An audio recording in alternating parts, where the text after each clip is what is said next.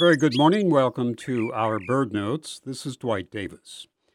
You may have missed the news story out of New Zealand recently. It was reported by Rob Pachetta of CNN as follows.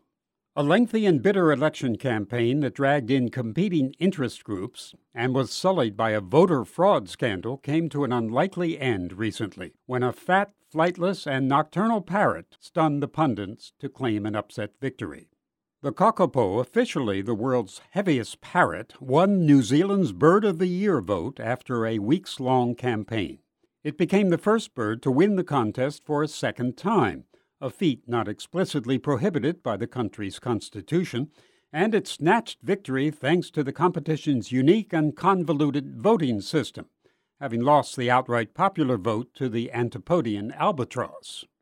This year's event became particularly controversial after organizers detected that more than 1,500 fraudulent votes were traced back to the same IP address, which briefly pushed the little spotted kiwi to the top of the leaderboard.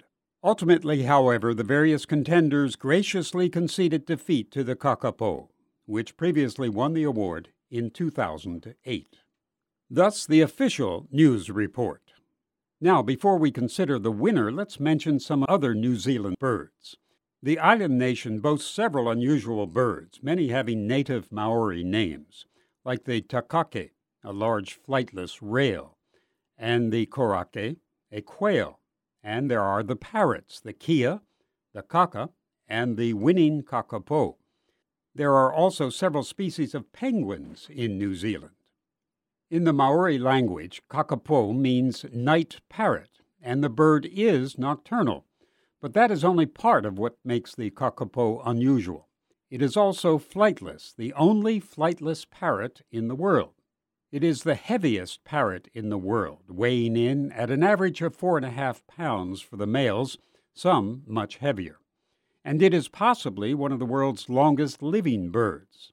The kakapo has a well-developed sense of smell, rather unusual in birds, and the animal itself has an unusual, distinctive, musty, sweet odor.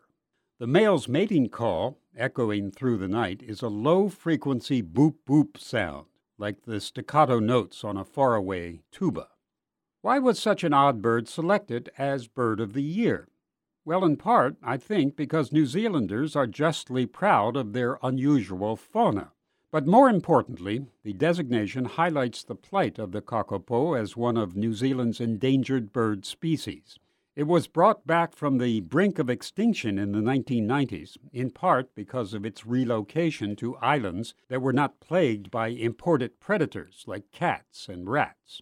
Its return and its selection as Bird of the Year was overseen by the environmental group Forest and Bird.